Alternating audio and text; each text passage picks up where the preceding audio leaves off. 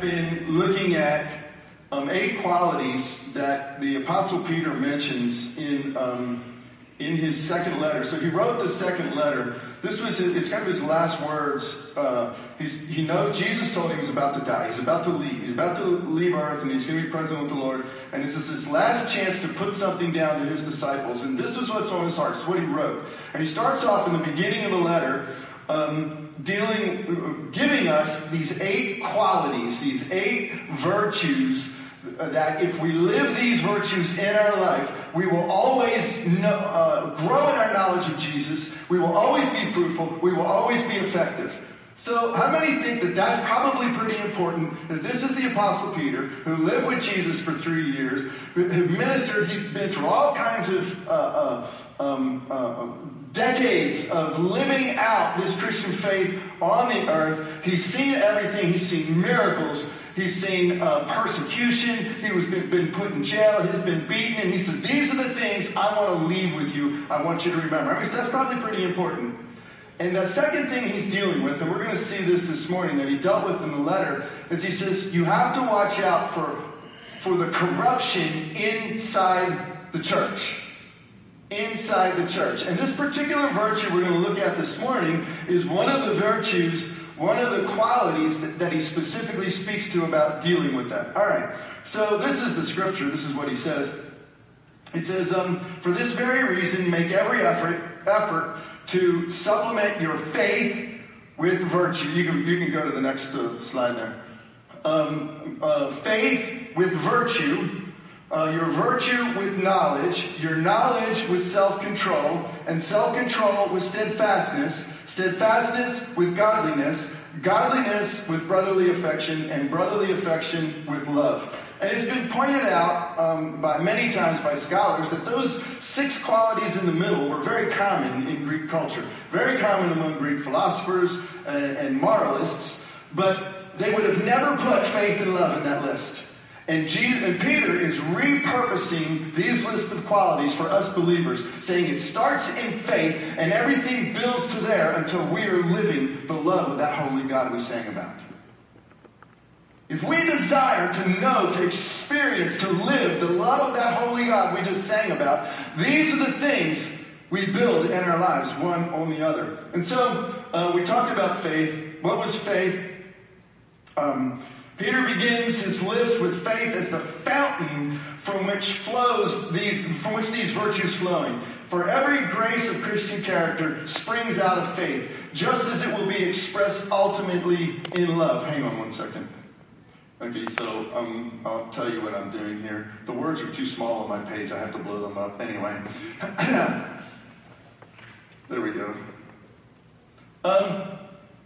For every grace of Christian character springs out of faith, just as it will be expressed ultimately in love. For Peter, faith is the personal certainty that all God says and does is true, and that the way to all meaning and power in life is to take him at his word. Did you catch that? For Peter, this fisherman, this guy who worked hard for a living, who lived with Jesus for 3 years, whose life was transformed by the Holy Spirit, he says this: in a personal certainty that everything God said in his word is true. And everything we need to have meaning and power in life, we take him at his word. And it starts there. And he says, once you've come to that place and understand that place, you need to add virtue to that. What is virtue? Virtue is a word that means energetic moral excellence. It's not simply the absence of a bad habit. It's a life full of things one does not do, but not simply a life full of things one does not do, but a positive, vigorous pursuit of what is morally right, helpful in all relationships. It's moral excellence. The idea comes from like taking a seed and putting seed in the ground, and out comes the fruit tree, and there's all this fruit on it. Living your life. When we know Jesus, take him at his word, it's like putting the seed of that in our heart, and out comes this fruit. And he says, what we need to do is we need to add to that knowledge. What is knowledge? Knowledge, in the way that Peter Peter's using it here, it means to understand what is right and wrong. To figure out how do we discern what's God's will in our life on a daily basis, practically living it out. I love this analogy. An athlete knows the rules of the sport, but effective play requires knowing how to handle and move in the ball. See, it's one thing if I know how to play the game, like wiffle ball, I can tell you the rules. It's a whole nother thing to be able to actually hit the thing. Right? Knowing the rules is not the same thing as hitting home runs, is it? I can tell you if you hit the ball up there in the balcony, that's a home run. Right? But to actually do it, it takes that working. It takes me knowing the motions. And that's what knowledge means here. As a believer, we need to know what it means to be a believer. We need to gain that knowledge of Jesus. And he says, so how do we build on that? And that is built on, so I'm going to two scriptures there, Hebrews 5:14. But solid food is for the mature, for those who have their powers of discernment trained by constant practice to distinguish good from evil. Proverbs, if you seek it like silver, search for it as hidden treasures, then you will understand the fear of the Lord and find the knowledge of God. There's this concept of seeking and finding, struggling with the Lord. And so he says, now you need to add to that knowledge, you need to add self-control. So I'll be honest with you, of all of the virtues, this is the one I wanted to talk about the least. It's probably the one you want to hear about the least. Right? Because if we're honest, every one of us will look in the mirror and we can think of at least one area, and I'm being very generous, at least one area in which we do not have self-control. Right? We can look at it and go, and we can look at other people and go, wow, look at how much control they have. But us, we're like, oh my goodness. Self-control, we think it's a drudgery. And we'll be talking about that. So what we're going to do this morning is, what we're going to look at it is, what was the context in which Peter was writing it? When he thought self-control, what was he thinking? How did the world see self-control in that time? So the ancient authors, the ancient Greeks, they saw self-control. Some of them saw it as the foundation for all virtues, self-control. Others said it was second, So others said, oh, no, you have the four virtues, justice, prudence, wisdom, and temperance, I think they are. And then self-control comes right behind that. But popularly defined, what would self-control have been in that day? It would have been this. It would have been this disposition that we have that's based on right reason, right thinking, and right habits, in which pleasure, bad reasoning, and bad habits can never overcome. Because I think rightly, because I do rightly, those things which are wrong, those things which are bad, will never overcome that which is right. That's the way they thought about and understood this in culture. Now, this wasn't only something that the Greeks thought about.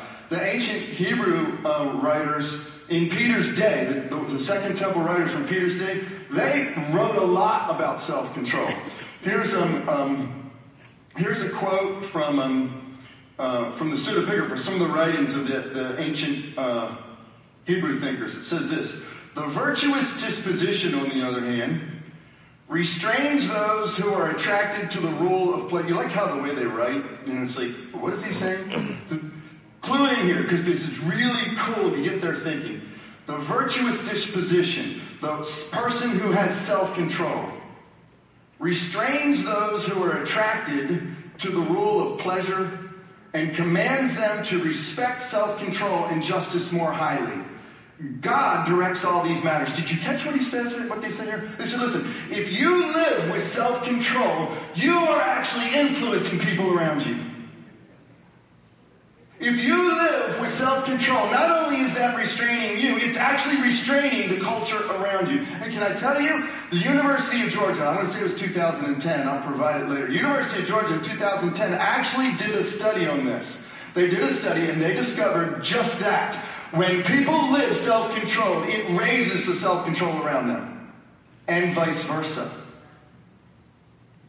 When you don't live it, it gives people license to not live it around you. You make a difference. You do. And so there was an ancient Jewish philosopher at the same time as Peter, contemporary in that time frame. He wrote this. His name is Philo. He wrote this. He says that self-control is the antithesis to desire, to pleasure, and to money. To Philo, he describes self-control as this. It's a virtue into which the converts who experience repentance transfer when they leave a life of vice. What he's saying is, listen, he says, if somebody comes to God, by the fact that you came to God means your life will be different. Your life will be different. And so the reason I'm pointing this out is this isn't just something that Peter put in a letter to some guys saying this would be a nice idea. This was literally something all of culture knew, understand, and practice. This was something that was in their belief system. Here's a quote from Philo. I like this. Therefore, such a man, sorry about someone who's a convert, emigrates from ignorance to instruction, from folly to wisdom, from cowardice to courage, from impiety to piety, from devotion to pleasure to temperance, from vaingloriousness. We should bring that word back. That's a fantastic word. Vaingloriousness, being in love with yourself, being in love with what everybody says about you and wanting that. That's a wonderful, we need to bring that word back. From vaingloriousness to simplicity. From qualities, these are qualities that are superior to riches. Do not lay up for yourselves treasures on earth where rust and moth destroy, but lay up for yourselves treasures in heaven where neither rust nor moth can touch them. You hearing Jesus' voice in this? All more valuable as a possession than any royal or imperial power. Jesus said, what does it profit a man if he gains the whole world and loses his soul? You hear Jesus' voice? So Luke actually makes this issue of self-control a key part of Paul's teaching. Here's Paul. Luke is writing about Paul. This is in the book of Acts. There's a fascinating story behind this. He says this. And as he reasoned about righteousness and self-control and the coming judgment, Felix was alarmed and said, go away for the present. When I get an opportunity, I will summon you. So what's the backstory here? Paul, about 25, 30 years before this, met the Lord Jesus. And he's been growing and growing. And for about 25, 30 years, he made 3 missionary journeys around the world. And he ended up at the end of his last missionary journey in Jerusalem. And he gets arrested and put in jail in Jerusalem. And the procurator, the Roman procurator over Jerusalem at the time was this guy named Felix. This guy was horrible. Now, he was a slave who had become a free man. He was a Roman slave who had become a free man. And he was a brutal dictator. He was very licentious, and he didn't care about justice at all. And he was assigned to rule basically where the area that Pontius Pilate had ruled, that area by the Romans. All right, so Paul's in jail, and Felix calls him, and Paul tells him the gospel. Paul's preaching the gospel, and to Paul, the essence of the gospel was righteousness, self-control, and the coming judgment. How many of us preach the gospel that way? We preach the gospel, it's about going to heaven. Paul's preaching the gospel, it's about righteousness, self-control, and the coming judgment. What are we saved from? The coming judgment. If we are saved, how does it look? It looks like righteousness and self-control. And so Felix he's like alarmed. He's like, I don't want to hear this. Now, why would Felix not want to hear this? There is a whole backstory, and the original author, Luke, and the people listening knew the backstory. I mean, it's better than a soap opera. So here's Felix. He's new on his rulership, and he invites this minor king from a new land over, but I got to go back a little bit further than that. So anybody heard of Herod the Great? Evil guy, okay? Herod the Great, there's a whole bunch of Herods in the Bible. Herod the Great had a son, that was a Herod. He had a son, that was Herod Agrippa the First. He had another son, Herod Agrippa the Second. So by the time we're here, we're at the 4th Herod in a row here. And this Herod Agrippa, he grew up in Rome. And Claudius, the emperor, appoints Herod Agrippa II as king up in the Syria area. He gets this big area that he's going to be king. Now, Herod Agrippa II has three sisters.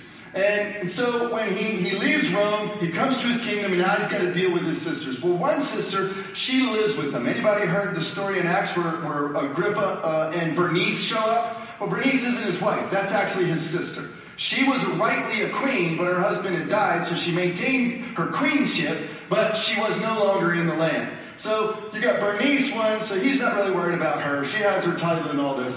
The youngest one is one named Drusilla. The middle one, he's easy to marry. She was betrothed from birth. He marries her off, and she's gone. Well, this youngest one, her name is Drusilla, and she's just completely beautiful.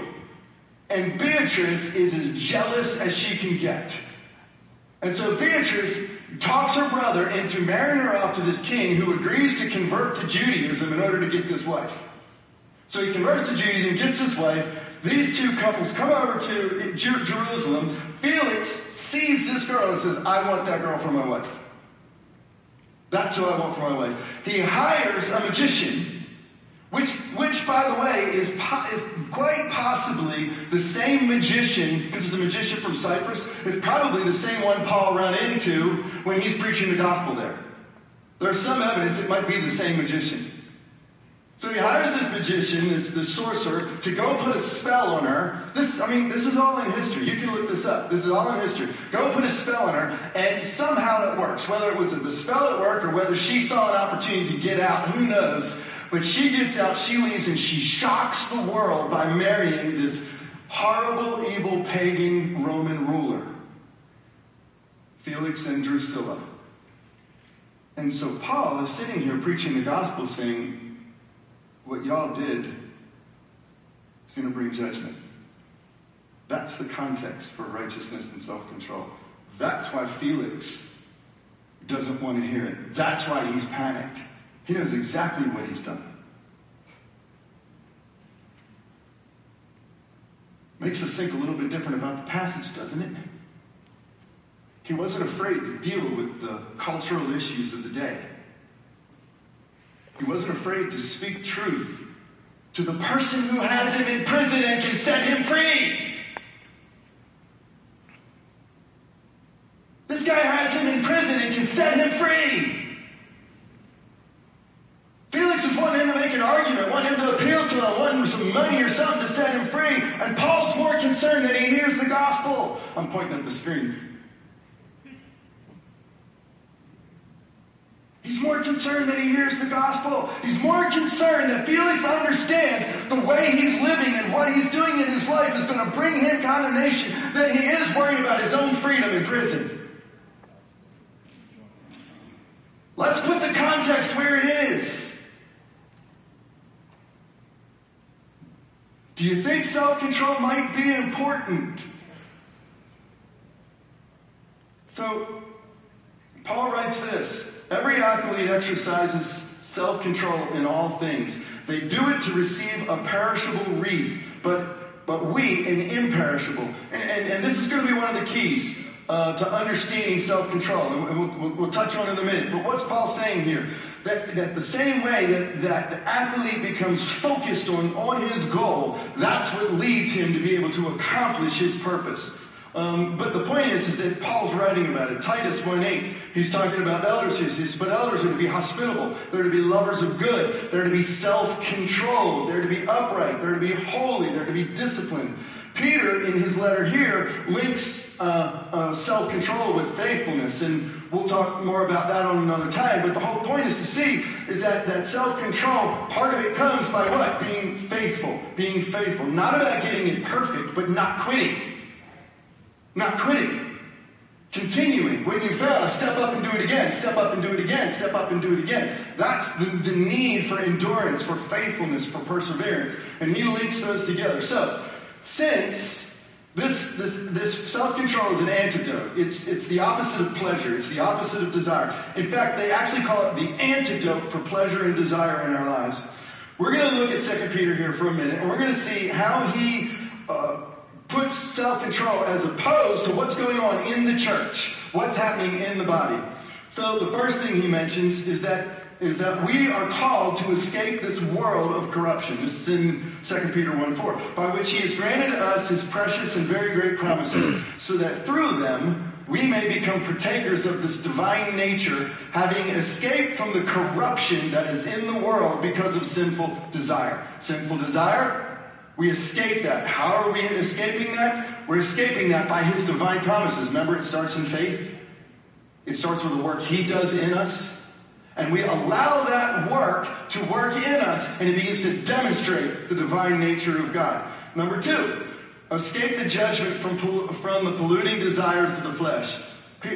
So the second half of Peter's letters, there are these false teachers and false prophets in the body who were telling the believers, look, God's a gracious God. Live how you want. Jesus isn't coming. He hasn't come back by now. He's not coming back. It's not going to happen. It's all spiritual. You just be a good person, but live how you want. Live how you feel. How do you feel? Live, that's how you should live. Nobody should step on how you feel. That should come out. There are teachers in the body who were teaching us, literally corrupting the body. And so he says this is 2 Peter 2:8. For, speaking loud boasts of folly, they entice by sensual passions of the flesh those who are barely escaping from those who live in error. In other words, they're literally leading people in the church down this path to live for sensual passions. He talks about escaping the scoffers. And this goes all the way back to the beginning. Anybody ever heard a little phrase called "has God said"? Where's the first time somebody said "has God said"? Something called a garden. Has God said the tempter to Eve. Well, this is exactly what's going on in the church at the time. Here it is, knowing first of all, this is 2 Peter 3:3, knowing first of all that scoffers will come in the last days with scoffing, following their own sinful desires. How many have heard that today? You know, it's like they laugh when you say you're going to live with self-control. They laugh when you say it is not good that we should live just however we want, pleasing ourselves, pleasing our flesh. Have you ever heard that? I hear it literally all the time. Well, guys, that's nothing new. That's from the beginning. That's exactly what happened in the garden. Has God said, you shall touch this? And what's the first thing that goes through Eve's mind? Well, it looked good to eat, lust of the flesh. It's going to make me wise. Pride. It looked good to have. Greed. The very first things that go through my mind. Pride, greed, selfishness, vaingloriousness, desire, fleshly desire, all those things simply come because of scoffing at the Word of God. Did God say? God's not real. He didn't say that. Why are you living that way? There's a famous atheist that actually said, if people won't listen to you, then just mock them. Just mock them. All right. So here's my point. My point to that is, this is nothing new. This has been going on from the very beginning. So when it happens to us, don't think that's something brand new. We should not be shaken in our faith because somebody's scoffing. That's exactly what's been happening from the very beginning. All right, let's go to the next one. So the answer to that, the antidote to that is self-control. And we'll talk about it in a minute. The last one is this: escaping those who count lack of self-control as pleasure. Peter writes it this way, 2 Peter 2:13. They count it pleasure to revel in the daytime. They are blots and blemishes, reveling in their deceptions while they feast among you. So, in Peter, the way he's using this, he makes this example that their eyes, and I'm not going to do all the scriptures, I'm just going to hit the points. Their eyes are filled with adulteries and evils. In other words, they're looking, what they're seeing, and what they're allowing in through their mind. Their mouth are filled with insults, blasphemies, and things they don't comprehend. They're speaking about all kinds of things they don't know about. They're speaking evil speech. They're mocking, they're scoffing, they're tearing other people down. Their mouths are also used for eating, dissipation at the feast. Here they are in the body. This is all in the body, by the way. Peter's talking about what's going on in church. This is in church. So they're living how they want, satisfying all of their bodily desires as though it makes no difference at all. And then finally, sexual immorality. No, not finally, there's two more. Sexual immorality and adultery and greed, love of money, possessions, and material things. And Peter is dealing with each one of these issues that's going on in the body. And his answer, part of his answer here is self-control.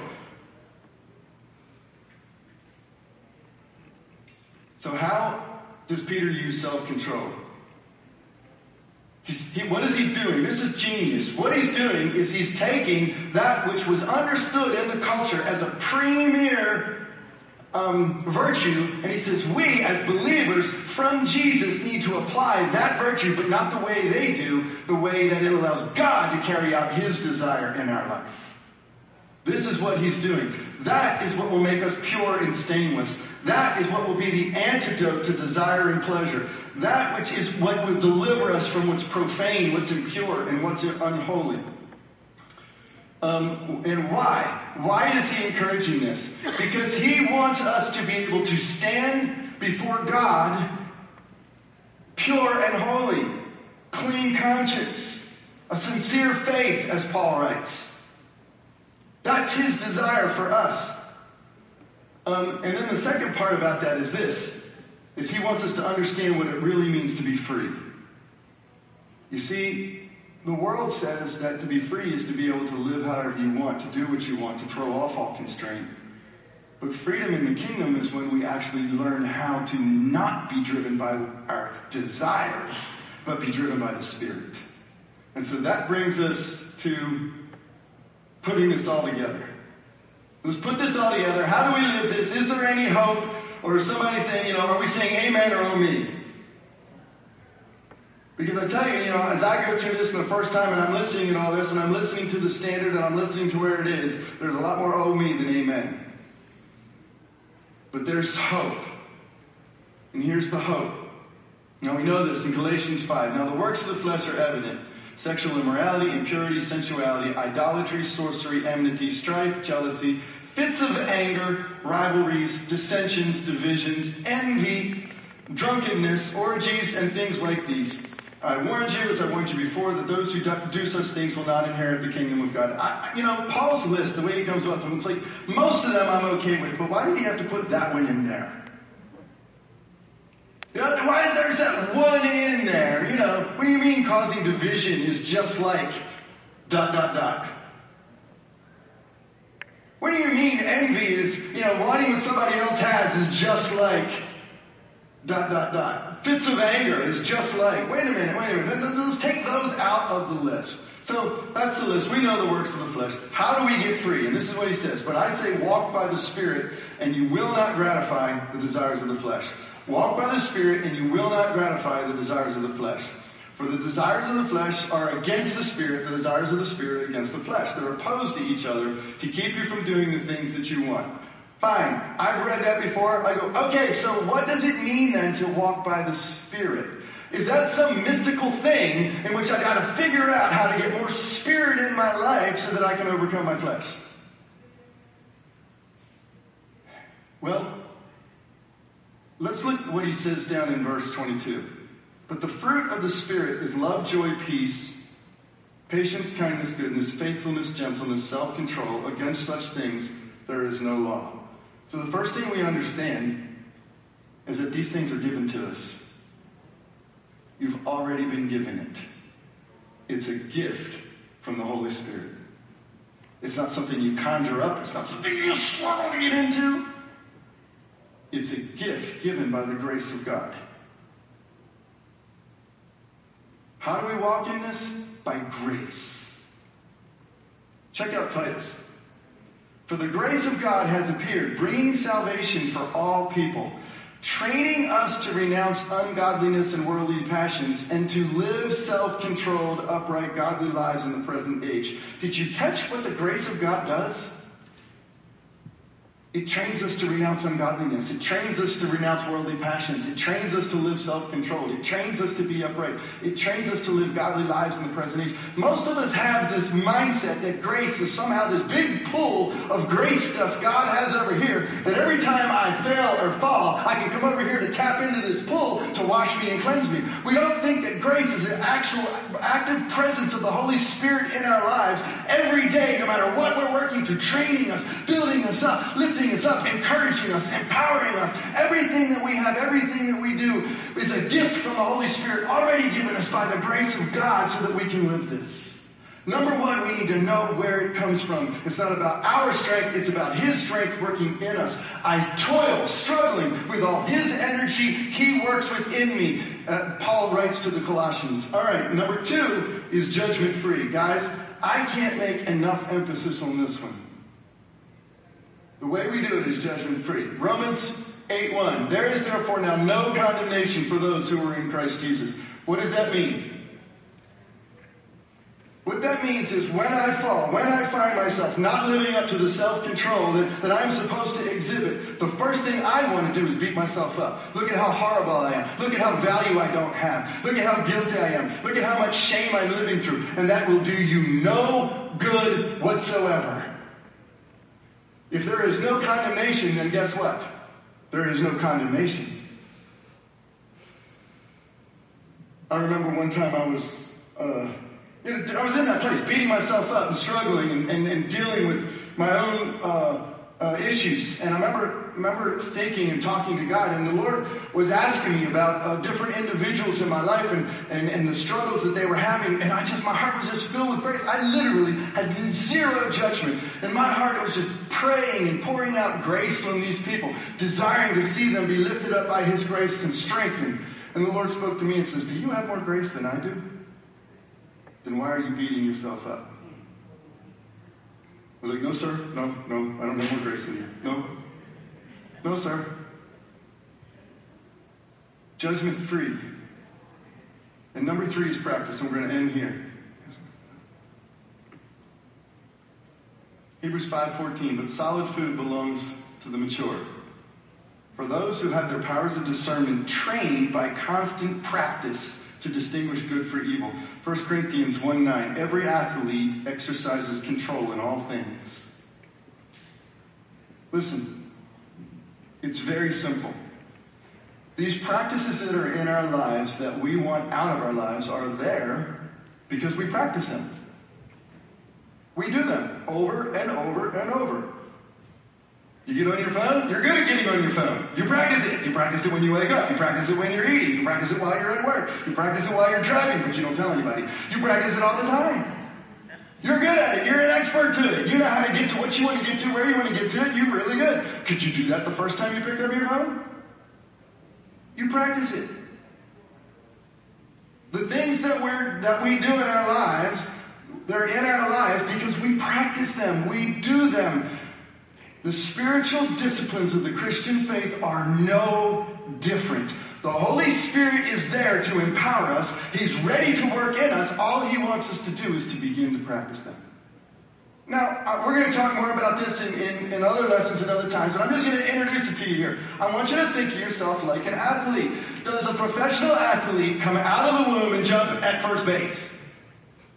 No. The first thing is that they learn how to put a glove on. No, the other hand.